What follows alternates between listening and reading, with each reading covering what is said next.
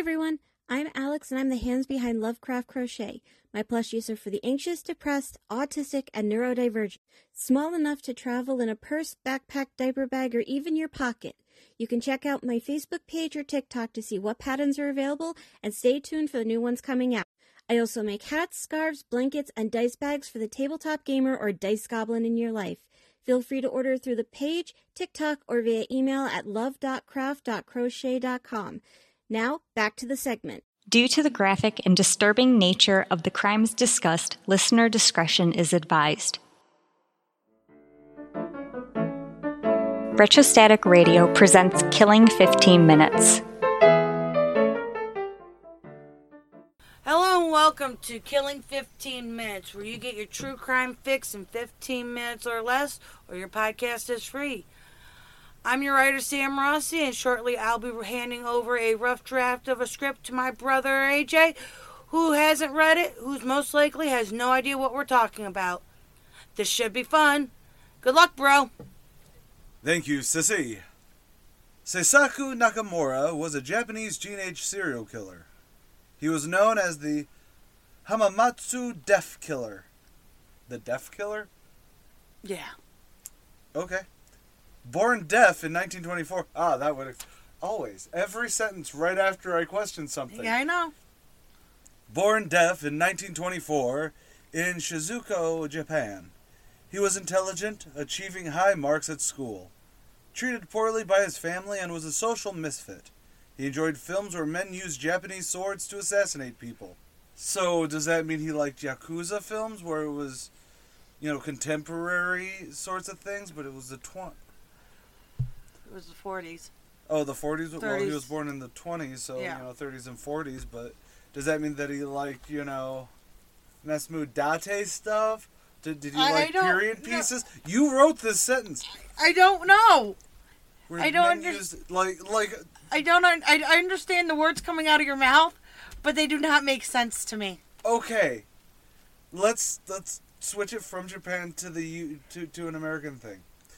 To phrase this in a Western way, he enjoyed films where men used long swords to kill people. Does that mean that he liked Buffy the Vampire Slayer because they use swords, even if it is a contemporary thing? Or was it he liked period pieces like Excalibur? I'm going to go with period pieces. Because, as anyone who's ever watched Rurouni Kenshin knows, after the Meiji Restoration, or because of the Meiji Restoration period, you couldn't openly carry swords. Because they were still trying to take out the samurai and Ronin thing. So in 1930s, it would either have to be a period piece or it'd have to be a Yakuza flick. I also love the fact that I can pronounce these words a lot better than I can Russian. For anyone who's listening to the Overkilling on Andre Chikatilo right now, you know what the fuck I mean.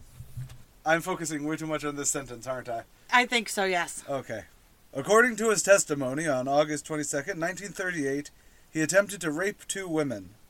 They resisted him, so he then killed them. He was 14 years old. On August 18th, 1941, at 17, Nakamura killed a 3rd woman and injured a 4th.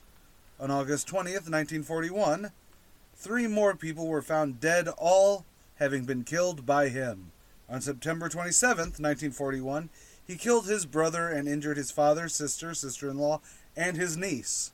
On August 30th, 1942, Nakamura killed a couple, their son and daughter, and attempted to rape another daughter. Information about his crimes were restricted because many thought news about his crime would cause excessive trouble during the already tense wartime. Nakamura went unapprehended for longer than he might be otherwise. His family had known that he was responsible for the murders, but were afraid of revenge and did not come forward. On October 12, 1942, Nakamura was arrested for 9 total murders. He confessed to the first 2 murders, and on November 11, 1942, his father committed suicide. Nakamura was tried as an adult under the wartime law. Doctors claimed he was not guilty by reason of insanity. The trial proceeded, and he was executed shortly thereafter. The book Youth Crime in Pre-War Japan discussed this incident. The book was published in October of 2007. Page and a half. page and a half. Okay. They didn't give me much, but it was interesting, and I figured you could actually pronounce some of it. I could. However, that now means we have 10 minutes to fill. Well, we can have a short episode. We can, but there's actually something I do like discussing, especially in the 40s period, because it was something similar we saw globally. While, obviously, Japan lost the war. Yep. However, in the early 40s, that's not exactly a thing. No. It's not. There are still tons of, because a lot of the people, when they think about World War II, they always focus on the Nazis because that's the feel-good story of the year. Yeah, they don't think globe about... coming together to be like, fuck Nazis. Right. Which is a controversial take nowadays. I know, really. In the 40s, it was a weird shift, not necessarily to more of a conservative outreach, but you saw a society focusing on juvenile delinquency. Okay.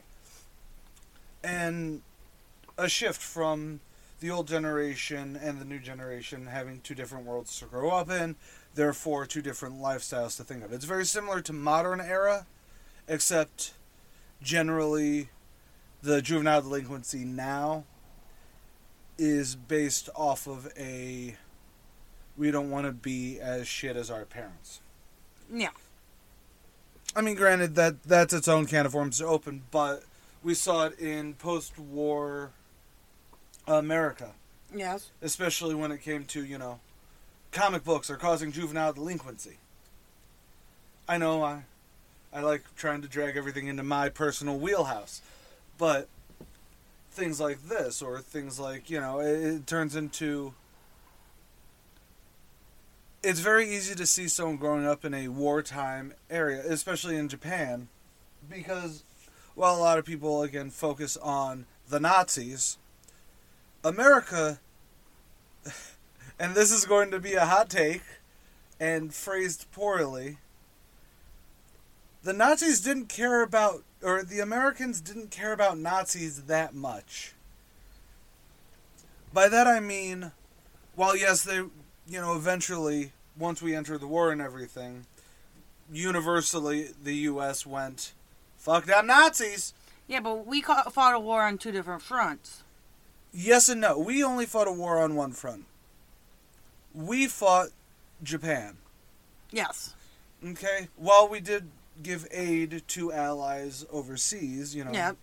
And we gave them troops, too. We gave them a little troops. It wasn't until we entered the war that we turned around and went, okay, when we entered the war, I was going with... Oh, I'm going with the war that America fought wasn't against the Nazis. It was against Japan. While, yes, America did go and assist England and them against Nazis and Italians later, everyone always kind of skips over the Italians. I'm sorry. That's because they gave up and overthrew their dictator and then became part of the Allied. Sort of. But that's a different history take, so... Well, it is. So anyways. But anyways. And what a lot of people, I think a lot of people, when they think about a Japanese war front, they still think of it in a European theater mindset. With the trench, granted... With trench warfare and everything like that. I know, trench warfare was more World War I, but they think of things like Stalingrad. They think of war-torn cities in the European theater. Where Japan took over islands and took over parts of mainland China. We're not talking about the Sino-Japanese war here, sister. But the rape of Nanking is also a very big thing that a lot more people should talk about. But anyways, what I'm trying to say is we bombed the fuck out of Japan. You know how, and this is where, here's a hot take. We bombed Japan, we fucked Japan in a similar way that the Blitzkrieg from Nazi Germany fucked England. Because we couldn't really send troops, and anyone who's looked into history, yes, we would never have sent troops because that would have been a fool's errand of just wave after wave of our own men to go die. And that was, but that's its own hot take. about why the nukes kind of needed to happen. And then a lot of people say, well, no, they didn't. Well, yes, they did. Anyways, so, especially youths around that time, they were getting shortages of everything. They had, they were being bombed out. They were being firebombed. They were, you know what I mean? There was so much stuff that you can't look at this case and be like, oh, it's just a serial killer mind. It's that unsubbed train track. Right. That we bring up on several... I bring up and you look at me like that. Stop looking at me like that. Sorry, I won't look at you anymore. I will Andre Chikatilo your eye holes. But you know what I mean? Yes, he liked... I'm assuming since it was in the 30s and 40s and the film departments weren't exactly the best things. Propaganda films were still around at the time and everything like that, which is a really neat thing to look at if you know the history of the Godzilla films. It's really cool. Japanese cinema is fucking wild. This is true. But I'm assuming did he use a sword to kill these people? I did not get that information. And there's very little about him when I went Googling.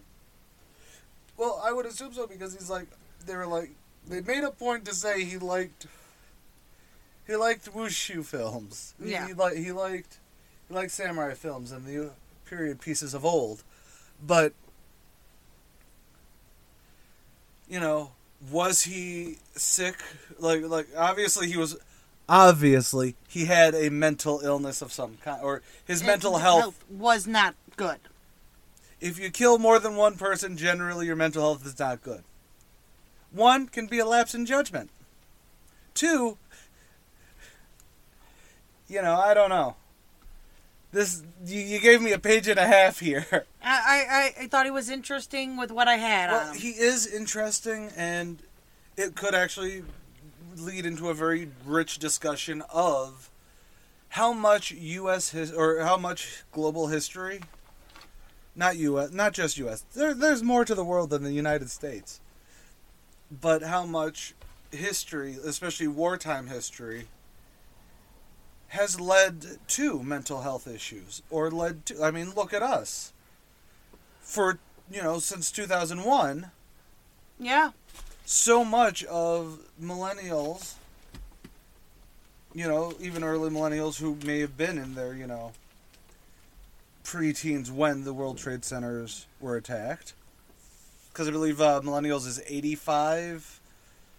I believe it's 85 to 95, so no. Well, I've heard 85 to 2005, which I don't like. No, because that there's an entire generation gap there. Well, there is. But anyways, where that's totally a reason that a lot of millennials do care more about. They have their set ideologies. Yep. And some people, and a lot of psychologists have said, especially from the 2001 to 2005, time period. That time period where we were fully, invested. Versus, 15 years later, because it was a 20-year fucking war. Yep. That it painted a lot of different things. A lot of people wow, it's why some people have this ideology, have a notion that there is such a divide. Right.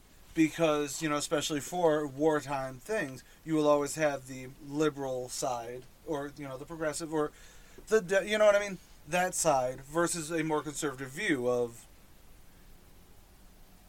that, because now it is a spearheaded psychological thing. Right. Now your parents who, without the war, may never have brought up their views on Saudi Arabia or the Middle East or anything like that, now are talking about how bad it is, in a positive or negative light. Correct. Yeah, I know this one is kind of all over the place, but when it comes to limited information, you have to exposit, and this is for anyone into research. I love my research. My sister is good at research, with an asterisk, because I go balls to the wall research. Yeah. But when there's limited information, it is only possible to...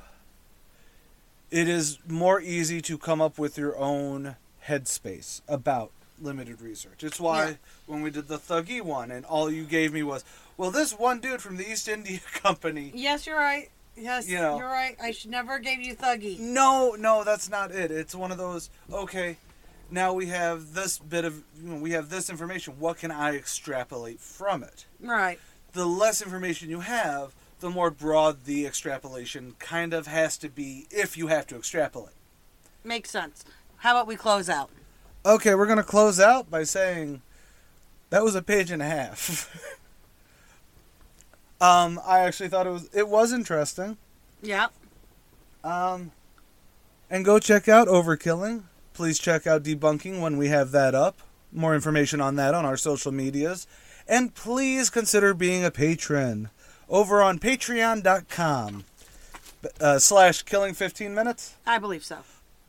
Because then you get to choose who we get to extrapolate information on. And please, make sure they have some meat to them so we don't ramble. And by we, I mean me. I'm Sam Rossi. And I'm AJ Carey. Later, y'all. Killing 15 Minutes is hosted by Arthur Carey, with scripts written and researched by Sam Rossi.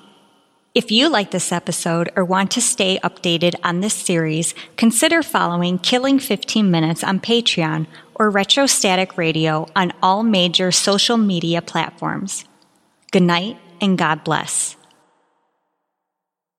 You're watching Retrostatic Radio.